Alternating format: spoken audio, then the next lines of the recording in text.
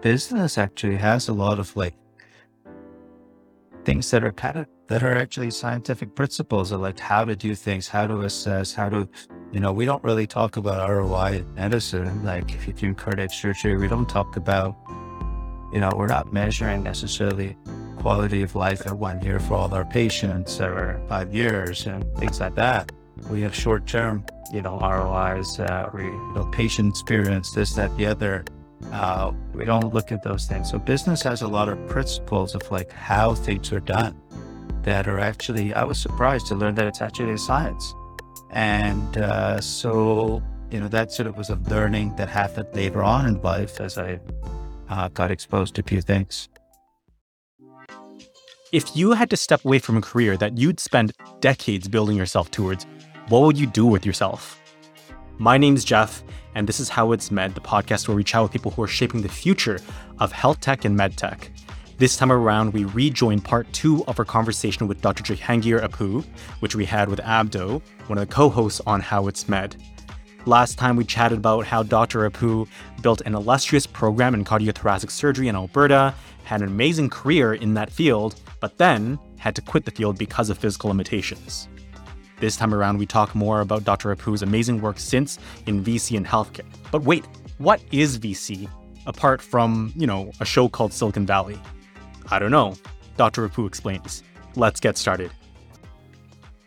Might be a bit personal then, but what makes you the right person for what you're doing in the VC space? Why you? Yeah, so why me? Well, I have a background in medicine. I have a couple of decades of experience in investing and thinking about financial markets and partnering with hedge funds, etc. And I think that's a fair question. And we sort of thought about this in last year or so. And I think, so the fund I run is called AI Routine Health. So artificial intelligence that thinks healthcare. And why us? Why me? It's because I think our competitive advantage, our secret sauce, our value proposition is this ability to be fluent in different languages. So ability to speak the language of medicine and understand it, ability to speak the language of business and of finance. So it's that combination that I've learned has been actually quite rare when it comes to investing in medical technologies.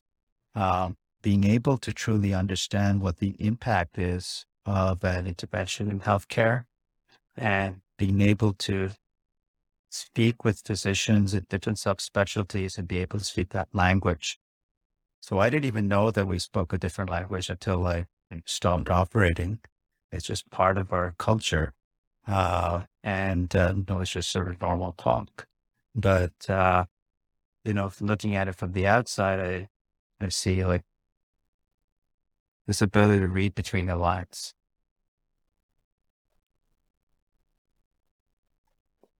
What about engineering? Is finance, medicine? Where's the engineering?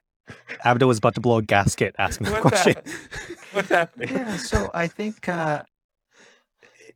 there's room for everything, right? It's just we have to figure out what our own strengths are. I do think that, well, it's not what I think. I've read this since I think it's been shown is that innovation occurs when you can take expertise in different systems and merge them. So it doesn't matter what the systems are. Like I'm doing medicine and finance, but it could be engineering and law, right? It could be engineering and the humanities, it could be engineering and finance. There's like so many different things that one could do, but it's like taking principles from one area and applying them in a different area. I don't think that one can have everything, right? But so you focus on what your strengths are as a person. And I think that's kind of, one of the nice things of like having spent a few cycles on this planet is like we've developed expertise in certain things, right? And so now you look at applying those expertise in different fields. So if your expertise is in engineering, then that's awesome. And you look where you can apply that. I want to take it back to something that you said before. You had said that you had some expertise in the financial arena, with working with hedge funds and looking at the markets. Um, how long before your pivot and founding and starting of AIoT were you involved in those sectors? Because it takes a certain degree of experience to be comfortable working with that language. Yeah, so probably a couple decades. So as a young man, I sort of learned how to figure out the stock market, and one thing led to another to another. But nothing happens overnight. Yeah. And was that a particular interest or that drove that personal learning? Because again, your main career was in cardiothoracic surgery, and that and the financial markets don't seem to be Yeah, explicitly it's tied in interesting. any Yeah. way. Yeah, I mean, I was always interested in science and, not at an early stage in business. And I was interested in like how money works, speed of money, like it kind of was interested in sort of like almost like the science of money and like what does the market do? Why does it fluctuate? And those type of things. So I started reading about it and getting involved. And we talked earlier about like learning and applying. So, and then by getting involved, I learned more, then applied more, etc. So one of my learnings along the way, like being in medicine, is that generally as clinicians, we don't really use a lot of business principles. And what I learned is that, at least in Canada, and that business actually has a lot of like things that are actually scientific principles of like how to do things, how to assess, we don't really talk about ROI in medicine. Like if you're doing cardiac surgery, we don't talk about, we're not measuring necessarily quality of life at 1 year for all our patients or 5 years and things like that. We have short-term, ROIs, patient experience, this, that, the other. We don't look at those things. So business has a lot of principles of like how things are done that are actually, I was surprised to learn that it's actually a science. And so, that sort of was a learning that happened later on in life as I got exposed to a few things. Yeah, I think there's a whole lot more of that conversation to be had if we dove down that hole. But I do want to center the conversation more on your fascinating work with AIoT. For those in our audience who aren't necessarily familiar with how a venture capital or VC firm works, can you break it down for me like I'm five? How are the partners in AIoT or venture capital firms structured, and how do they work together? I like that they're explaining it to a 5-year-old. So I would say that it's, so with venture capital, we're investing in early stage companies. So people who have an idea about changing the world for better. That's kind of what we're looking for. And what happens is in order to take things from an idea to actually make it happen and improve the world, you need capital behind you. You need some funding.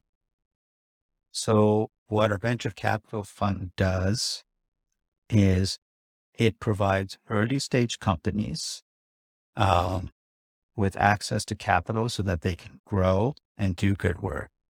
And the key for a venture capital fund is trying to identify which companies might be successful versus those that aren't going to be successful. I think different venture capital funds have different ways of doing things, and there's a lot of ways of winning and being successful. For us, it gets back to like being able to speak that language of medicine and understanding the impact. So what we try to do is understand the impact of a technology and the impact on human life. And that starts us getting interested. So if we get that, then we go through like multiple other layers of like, is this the right team? Do they have the right business model? Do they have pricing strategy? Do they have the right people around that? Do they have the right intellectual property protection, legal, etc.? And then at the end of the day, if our partners make a lot of money, it's only because that inflow in met was impact, which means that a lot of people have been positively affected. So it's kind of a win-win model, right? Like, so because our intake is based on impact, if our partners make a ton of money, it's because that technology's had so much impact on people. And our impact is in healthcare. So that if you can simplify it even a layer lower, what are your success metrics here? Yeah, so that's something that we're continuing to work with. Like, how do we measure impact, right? Do we measure like number of people affected? How were they affected? What were their options otherwise without this technology? So I think, assessing impact is a challenge, and with ESG, there's lots of different things. So we're always thinking about how we assess impact. With a venture capital fund, generally your success metrics are your returns, right? To invest X amount of dollars, how much do you get back at the end of the day? And again, I think, for us, like I looked at all these different ways of assessing impact. And I think like the thing I landed on was like, we're only investing in technologies because we think they have an impact on human life. So if our partners make a ton of money on it, it's because that technology has affected so many human lives. To stay on topic with VCs then, in some circles, VCs have a bad reputation. Why do you think that is? What could you want to sort of give me some indication? I suppose it's more, do you think the money gets in the way of impact at times? Sure. So it all depends on what the driver is. I feel like in any industry, there's always people who do better than others. There's always people who have, different alignment of interests. I don't think medicine is very different either. And there's different quality of people. So I think in the venture capital world, you've got great people doing amazing stuff, and you've got other people who might not be. And, I'm not here to judge who's doing what. I think at the end of the day, it's like, why does somebody want to partner with somebody else, right? Like if you were to look at partnering with a VC, it's about like what aligns with you. What are they doing? If they're telling you what they're doing, why does that align with you? Right. And if it aligns with you, their message fits with yours, then, hopefully that's a positive journey. But if it's not a positive journey, at least you guys have the same thought process going in. And that's why you chose that. Talking about partners and bringing it back to the whole simplification theme, some terms that people might hear when they're starting to explore the language of venture capital is a general partner versus a limited partner. Can you explain the two concepts and how they relate, especially in your context? Yeah, so sure. These are some of the details. The general partners, the person or people who are running the fund, who are making the decisions of who to invest in, and they're also responsible for bringing in capital to invest, right? So the limited partners are the people who contribute capital, who are relying on the general partners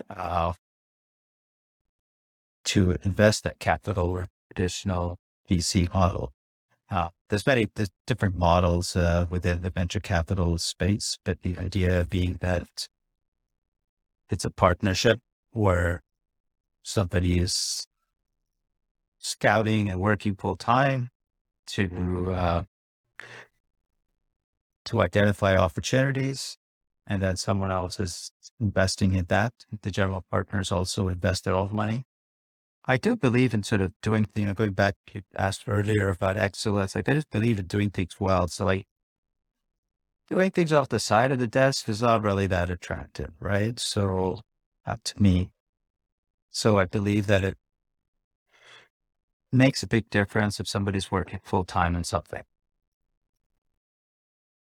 And that's what makes having a general partner attractive. It's someone who's working full time to rein in capital, to figure out how to expertly and appropriately, dole out capital to the best investments, as well as to leverage relationships to figure out which decisions are best. But as a segue into relationships, AIoT has grown quite a bit in the past year. And in a recent newsletter to your limited partners, you highlighted relationships and communication as a core underpinning the speed, translatability, and traction that your portfolio companies have had in the past little while. So can you tell us a story or two that exemplifies the critical role that relationships, either between the LPs or GPs or between yourself and others outside of your organization, that exemplify the role that, can you tell us stories that highlight the roles that those relationships play in your company's successes is, I guess, the summary of it all. Yeah. So interesting question. Good question.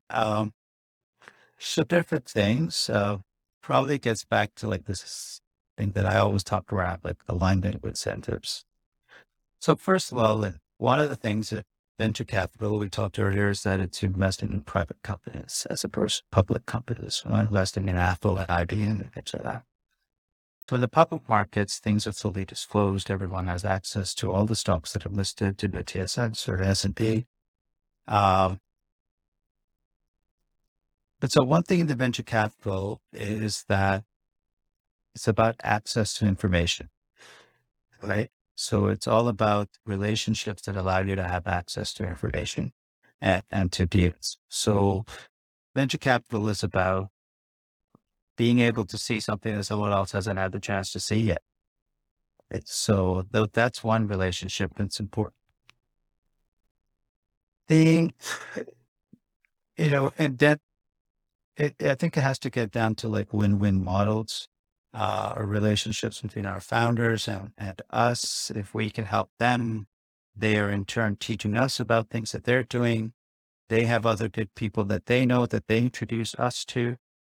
And then I also, like, if we think about like what we're doing in healthcare, like as a cardiac surgeon, I know a lot about cardiovascular physiology, et cetera, a lot of the problems. And I can speak the language of medicine, but it's quite different when there's, say, a company that's doing something in the neurology space, and the ability to speak to one of our partners who's perhaps a neurologist or a neurointerventionalist and ask them about their pain points when they see a patient with this disorder. Is this a big deal or not? And what are they thinking about, right? Is like those kind of relationships. So with our fund, we have about 60% of our limited partners are physicians. They represent 12 to 15 different subspecialties in medicine, from anesthesia to psychiatry to surgery. So that's also a very valuable relationship that we have, where they're clearly interested in new technology that's coming down the line with their field, investors, and partners. So often, I think when physicians get asked a question, it's the wrong questions, and they lose have a lack of alignment of interest. Like you'll see a company come and say, like, the cardiac surgeon's, is this a good valve? Do you like this valve? Yes, I like the valve. Would you use the valve? Yes, I'd use the valve. But they haven't asked me if I would pay extra for this valve, if I'm going to actually go fight with the, powers that be to replace the valve we have and get this other valve. How much extra would I pay for this valve? What would be the benefit to the patient? I mean, I like it. Yes, it's nice, but like, how much of a difference is it going to make to my patients, right? That's not what they've asked. So then go back into the report saying 95% of heart surgeons say they would use this valve. You're just asking the wrong questions. Yes. It's like, yeah.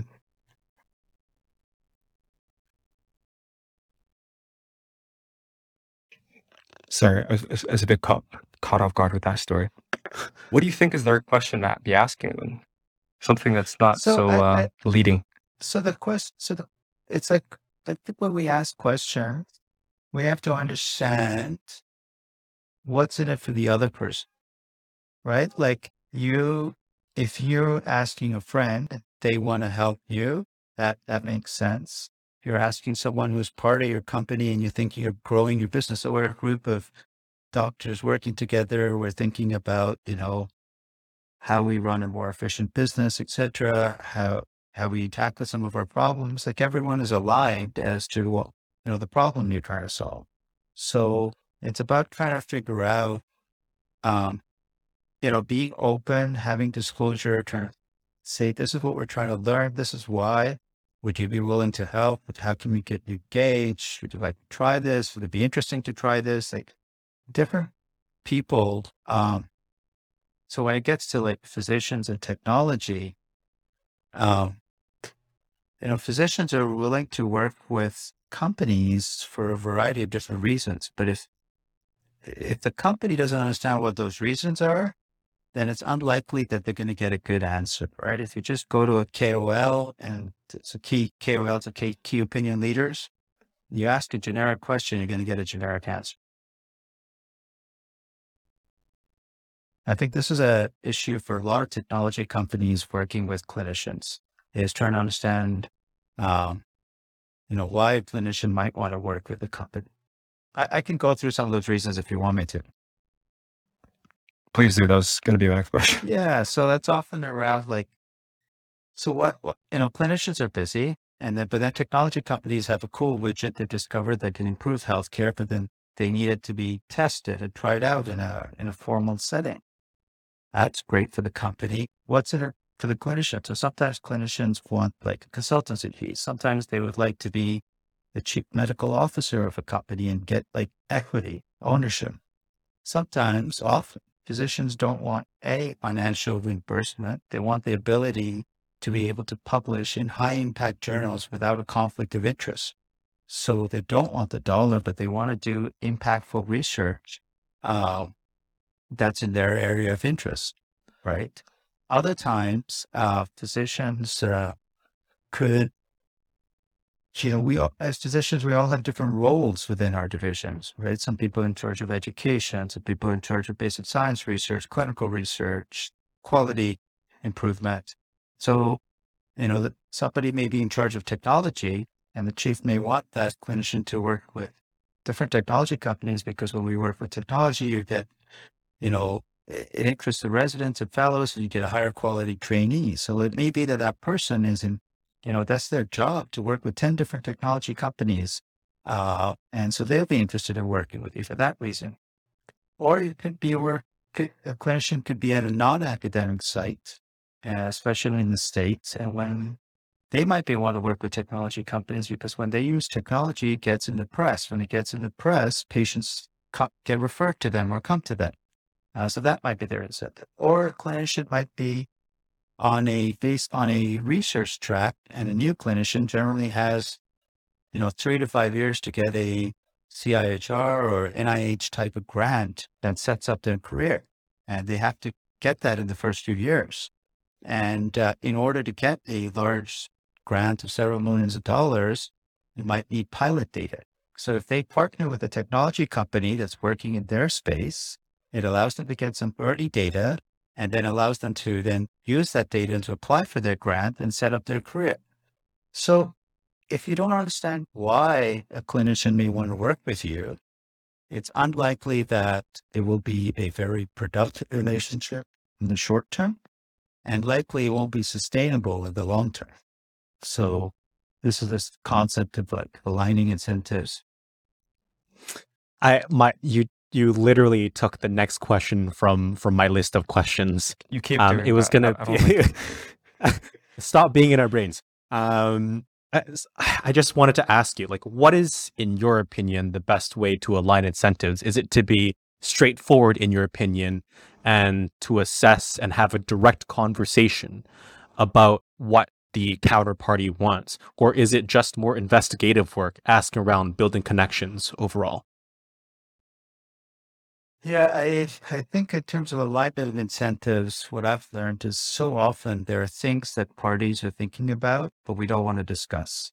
And it's under the table as opposed to openly talking about it, right? Like what's in it for the company, what's in it for the clinician, uh, you know, what is the, what is a clinician interested in? Maybe they're interested in they give a lot of talks, uh, across the world on a particular topic. And they like to have slides and talk about the newest technologies in this area as the area is evolving. And that's why they want to be interested, right? Uh, but I think generally there's a misalignment of interests happen because of the unset. So if we can identify, and often unsaid is often around money in many different aspects of life. So if we can actually just openly say, hey, I'm asking you this question because it's helpful for me to know. And, I want to ask you this, right? People get suspicious about the reasons otherwise if it's not discussed. So I kind of favor disclosure, Jeffrey, and talking about things openly ahead of time. That makes sense. And just for one last question, in your newsletter, you use a really great metaphor: only swing when you see a fastball in the middle of the strike zone. So what's the vision going forward for AIoT Health, and is patience the strategy driven primarily by the increasing cost of capital, or is it a principle that you've always held dear? Yeah, so we want to sort of make asymmetrical bets, right? Where things are lined up that makes sense to us. There's another model in venture capital, which is making a lot of bets, and that one of them will pay off in a big way. We're more around impact and trying to go deeper into things. So we want to be patient, and we want to, when you get the right founder, that we happy backing and partnering with long term, get the right idea, the right business model, and that everything sort of fits in nicely to deliver impact. That's when it should have taken the bat off our shoulders. So yeah, we're willing to be patient. Yeah. Okay. Well, you can find out more about AIoT Health at aiothealth.ca. Is that correct? Yeah. And you can find out more about How It's Med at howitsmed.com. Till next time. Thank you for tuning in to this episode of How It's Med. If you liked what you heard, the best way to support us is to go to your podcast platform, be it Apple Podcasts, Stitcher, Spotify, whatever you like, and to give us a rating and a recommendation or a comment so that others can best find us. If you can't do that, then we'd really appreciate it if you could share your favorite episode with those that you care about and who you think would find our work interesting. Till next time.